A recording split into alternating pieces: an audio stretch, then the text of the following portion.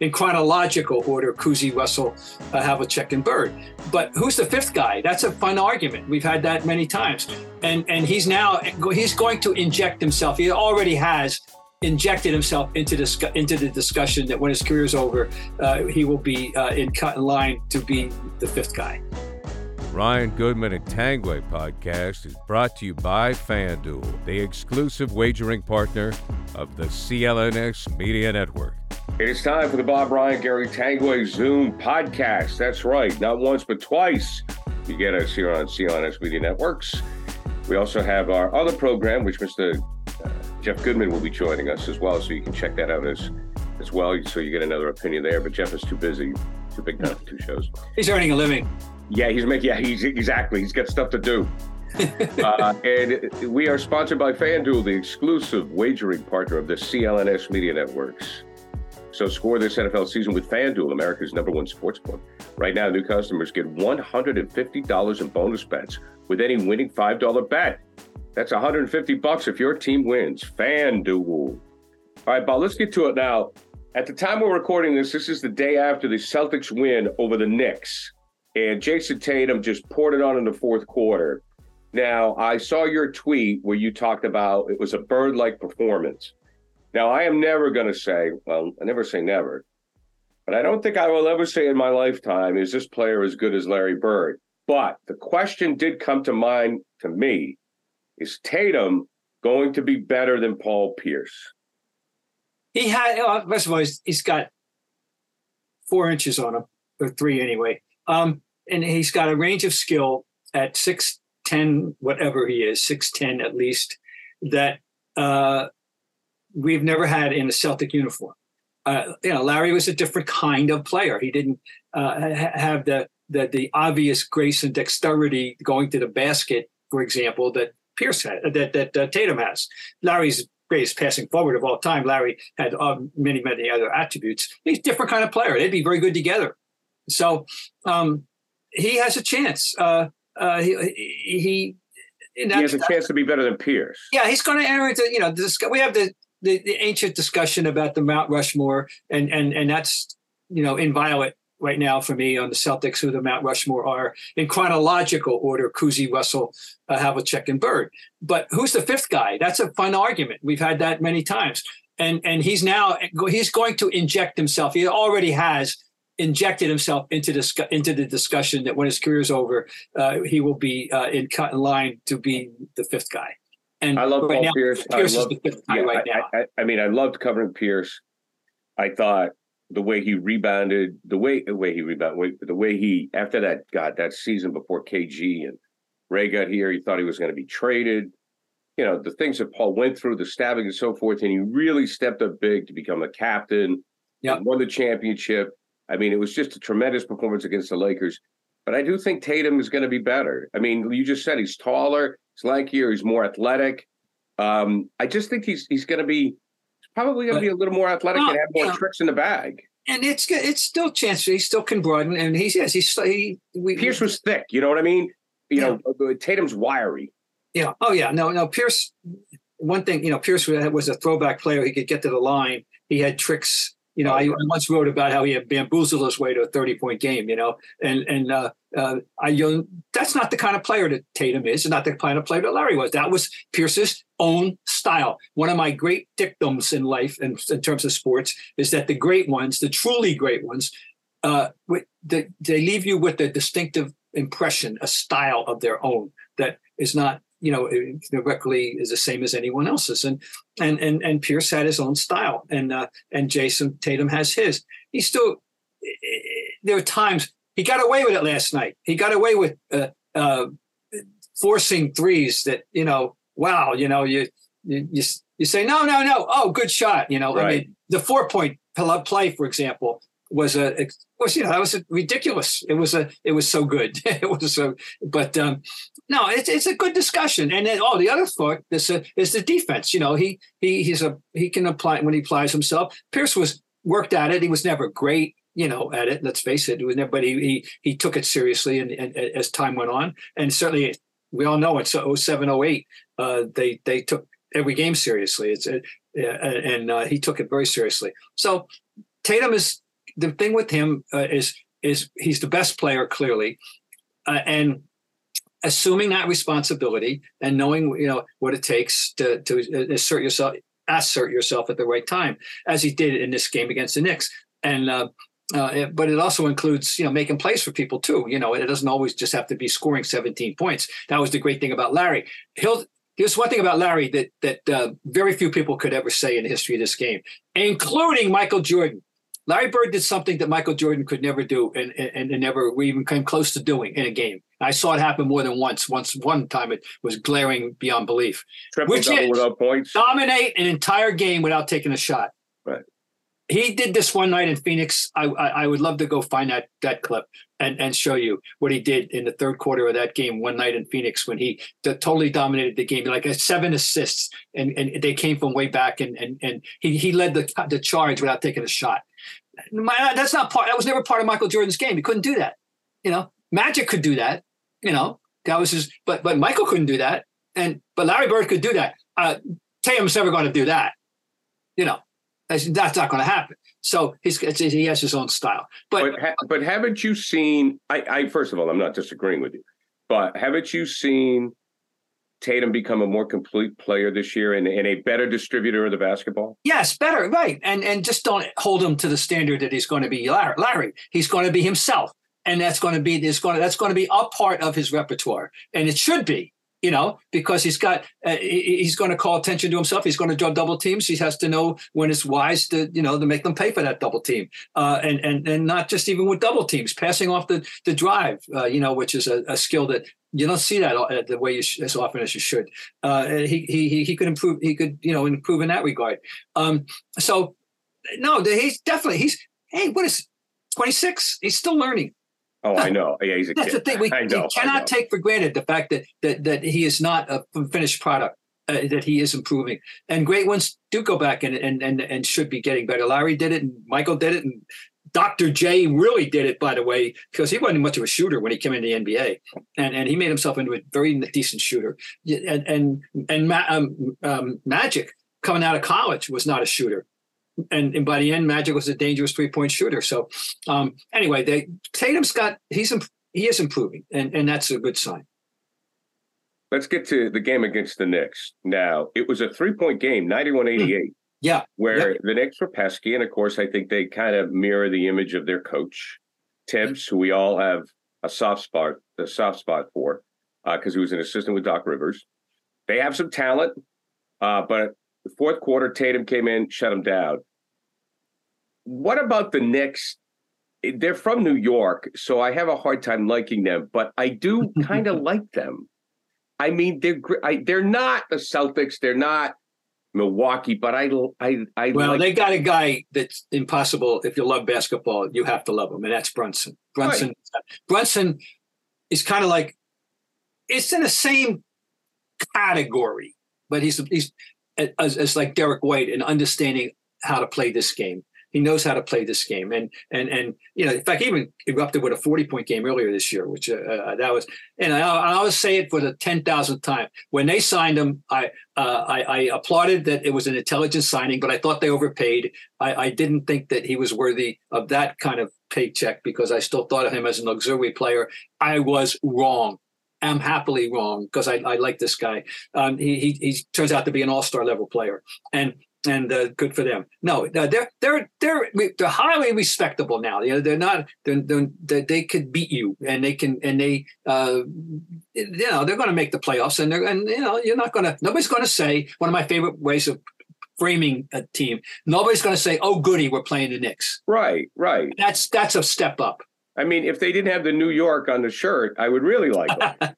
And now, Mitchell Robinson has figured out who he is and what he should be, I think. And Randall, we're being told that Randall has been playing hurt for a good portion of this season already. And he can, he's got some skill. He's got a game. Score early this NFL season with FanDuel. It's America's #1 sportsbook. Right now, new customers get $150 in bonus bets with any winning $5 money line bet. Look, if you're not good at math, you know that's a good deal. I mean, I'm not good at math, and I know that's a good deal. That's $150 if your team wins. If you've been thinking about joining FanDuel, there's no better time to get in on the action. The app is easy to use, so easy to use. There's a wide range of betting options, including spreads, player props, over-unders, and more. Visit FanDuel.com/Boston and kick off your NFL season. FanDuel, official partner of the NFL. All right, here we go, folks. Now pay attention to this. 21 plus and present in Massachusetts. Hope is here. First online real money wager only. $5 pregame moneyline wager required. First online real money wager only. $10 first deposit required. Bonus issued as non-withdrawable bonus bets that expire 7 days after receipt. See terms at sportsbook.fanduel.com. Gambling helpline ma.org or call 800-327-5050 for 24/7 support. Play it smart from the start. GameSenseMA.com or call 1-800-GAM-1234. Now, I want to talk about the coach for a little bit because he's a real character. Did you get to know Tom Thibodeau? When you lived in Rumford, Maine, there were 100 Thibodeaus. That's the way you pronounced it. When I came down here, everybody kept saying Thibodeau. I go, what are you talking about? He's a very interesting guy. I mean, just a basketball lifer. Oh man, the classic basketball lifer, and with strong local roots, Salem State and Harvard at one point coaching, and of course the able lieutenant here with Doc, a great the defensive guru. He's like he was the DC, of the basketball team.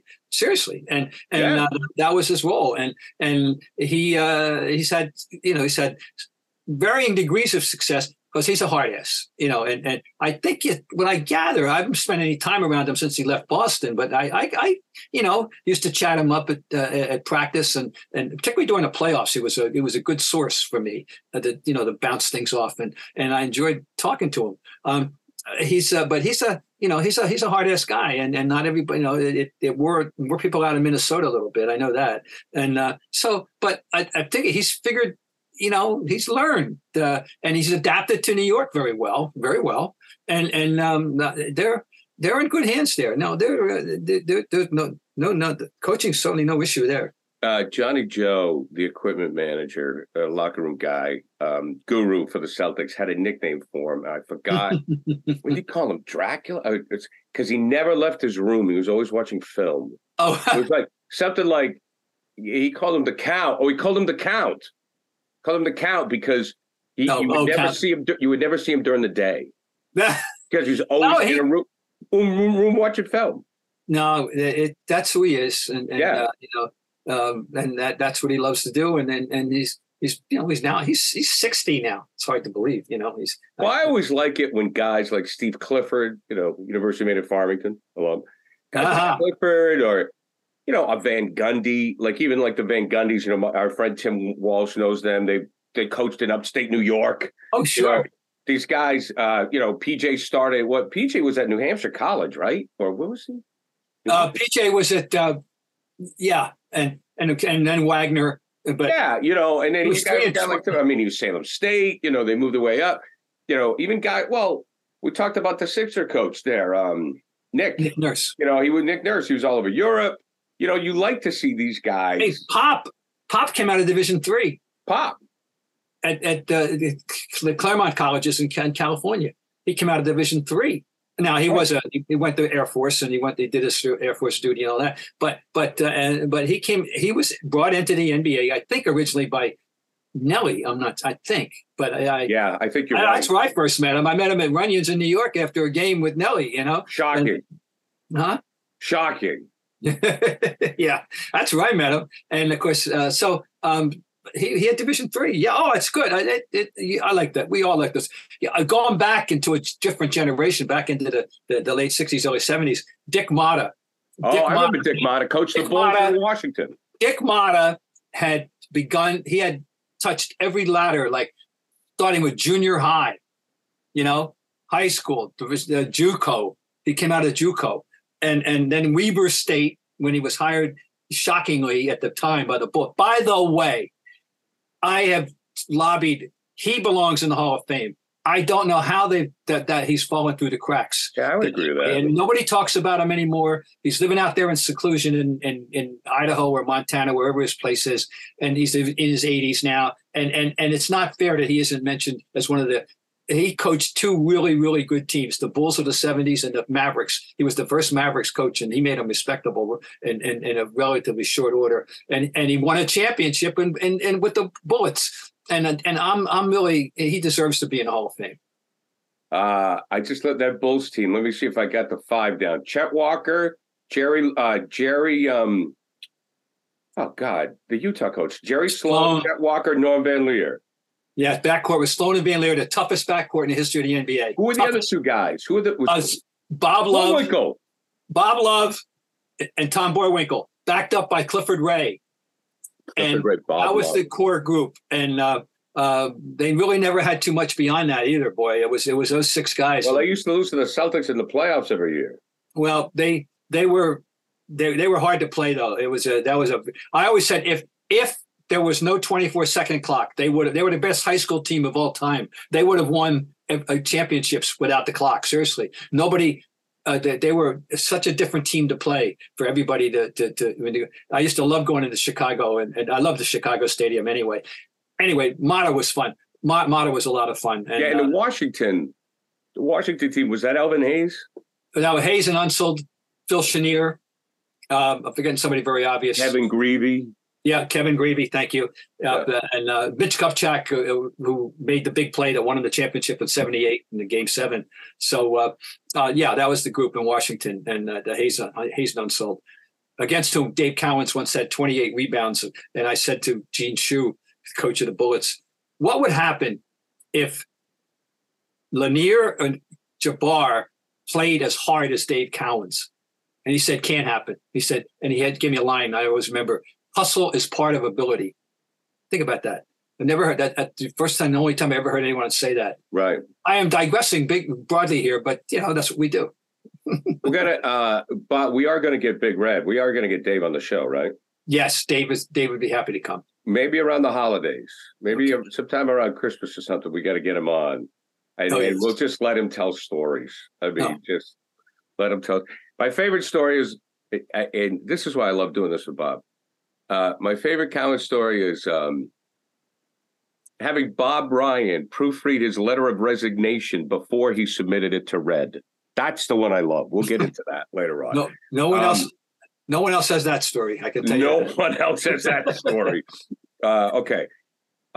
So Adam Silver's been making the rounds. He was on with Mike Gorman, Mike's swan song, and he said something that was interesting to me about officiating. Not officiating, analysis. He wants NBA analysts to be more like NFL analysts and dissect the game more as opposed to use generalities. And I have a lot of thoughts on this, but I'll start with you. What do you think? I'm just trying to digest it. I don't see it as an issue at all. And not to mention the fact that games are different. Football is a game where there's 7 to 8 seconds of action, if that, followed by 35, 40 seconds of inaction, followed by 7 more seconds of action, followed by 30 more seconds of inaction. That's the way the game is structured, because you have these plays and you huddle and you play. Basketball isn't like that. And it's fluid, and you don't have as much time to talk. No, I mean, it's fluid. Like hockey. It's like trying to break down hockey. There's more stuff going on. I mean, I like to hear him out if he could be a little more specific. I don't know. Well, I find it very interesting because I think, having done play-by-play, having worked with a lot of different people, when you have I'm going to start this way. The NFL has more moving parts, obviously. You can break down the secondary. You can break down the linebackers. You've got offensive, defensive line play. You've got the running backs. You've got, my God, on one particular play, you've got motion all over the place. True. So there's more to talk about. There's more to analyze. But I also think the NBA game is more entertaining in that it's fluid.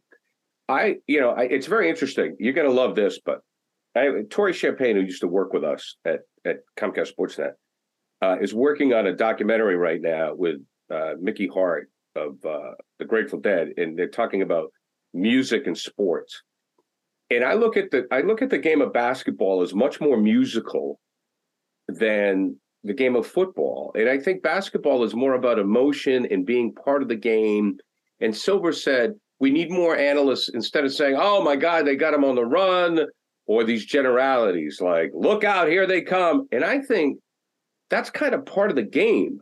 I look at basketball as a much more musical, fluid game of momentum, where I don't want an analyst breaking it down and slowing down the rhythm for me. Well, plus, I think, I'll give you somebody I think that is as analytical as basketball needs to be. And he's still got a 91 mile an hour fastball, if not 98 anymore. And that's the almost 90-year-old UB Brown. Well, I was going to say UB. Yeah, and he does it, though. You're right, Bob. He gets it in. He's somewhat professorial, if you will, in that regard. Right. So I don't know. I just find it an interesting commentary from like Van Gundy. I don't see. I just don't. Didn't you think Van Gundy and Jackson were great? Oh, I love. Well, I was no fan of Mark Jackson, but I was a big fan of Van Gundy. Right. And I thought, and he just seemed to have a feel for the things that we care about as fans and as fans. He could think in terms of what a fan would think too. It's not to mention, the experience of having coached in the league and all that. I mean, I just thought he put it together nicely. He brought his unique perspective to the table very well. And I don't see why anybody would have did like him. Yeah, I mean, have you run into Van Gundy at all? Did you see him? Not since. No, I haven't seen him. I don't know if he'll be seen around here. I don't think he's going to be hanging out in Boston. He can do his job I don't know. I hope. I'd love to see him because I really like him. I also think there's a lot of people that are trying to be Tommy Heinsohns at the local level.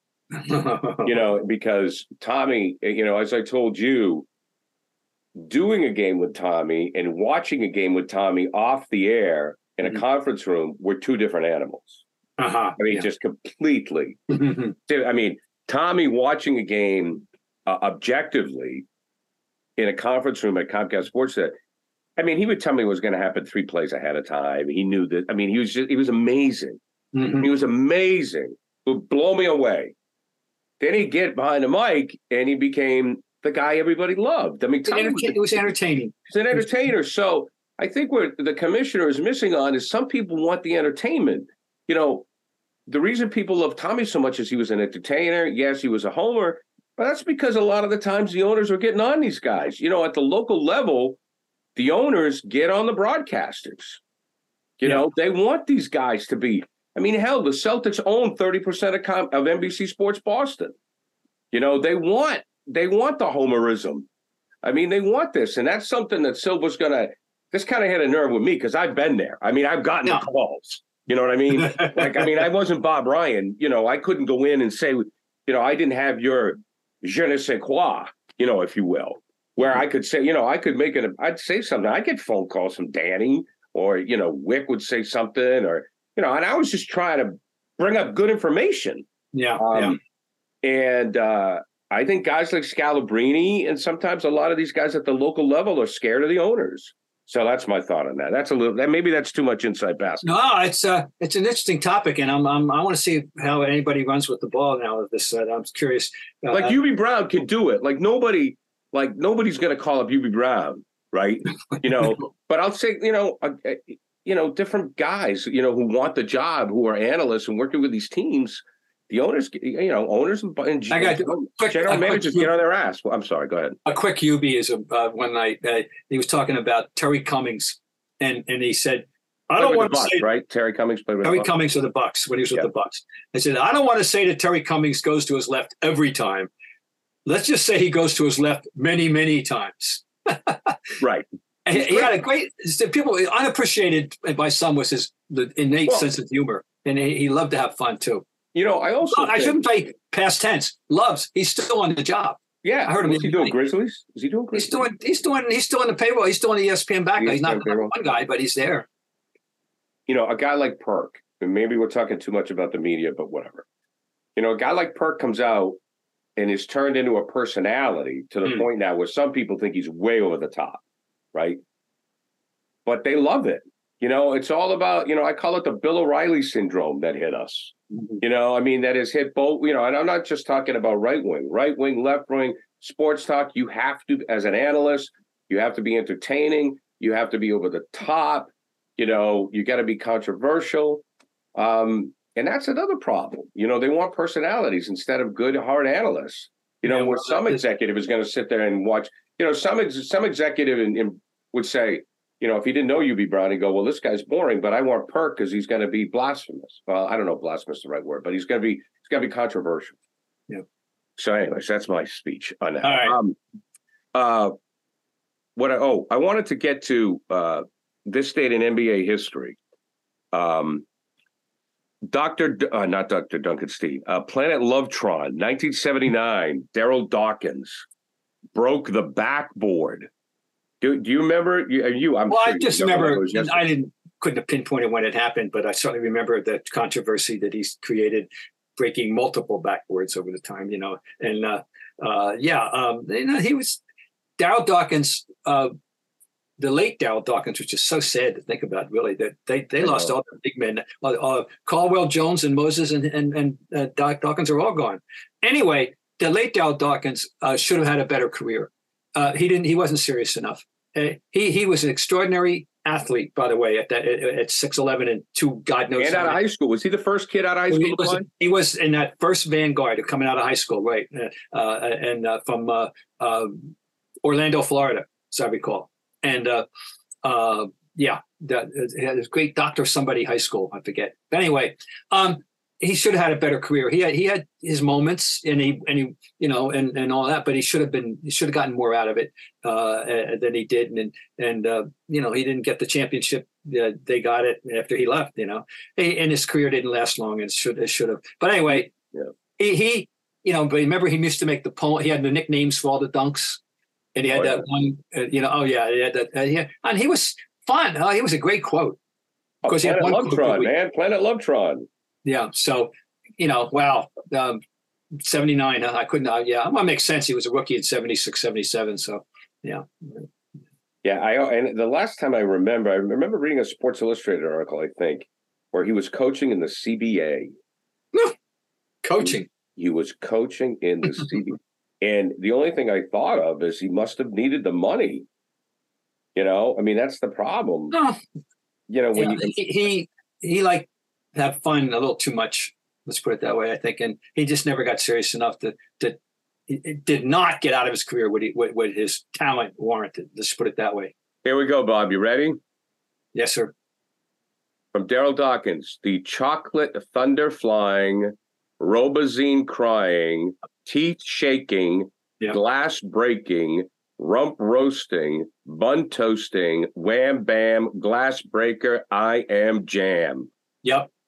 I was thinking about record, the lookout below, the in your face disgrace. My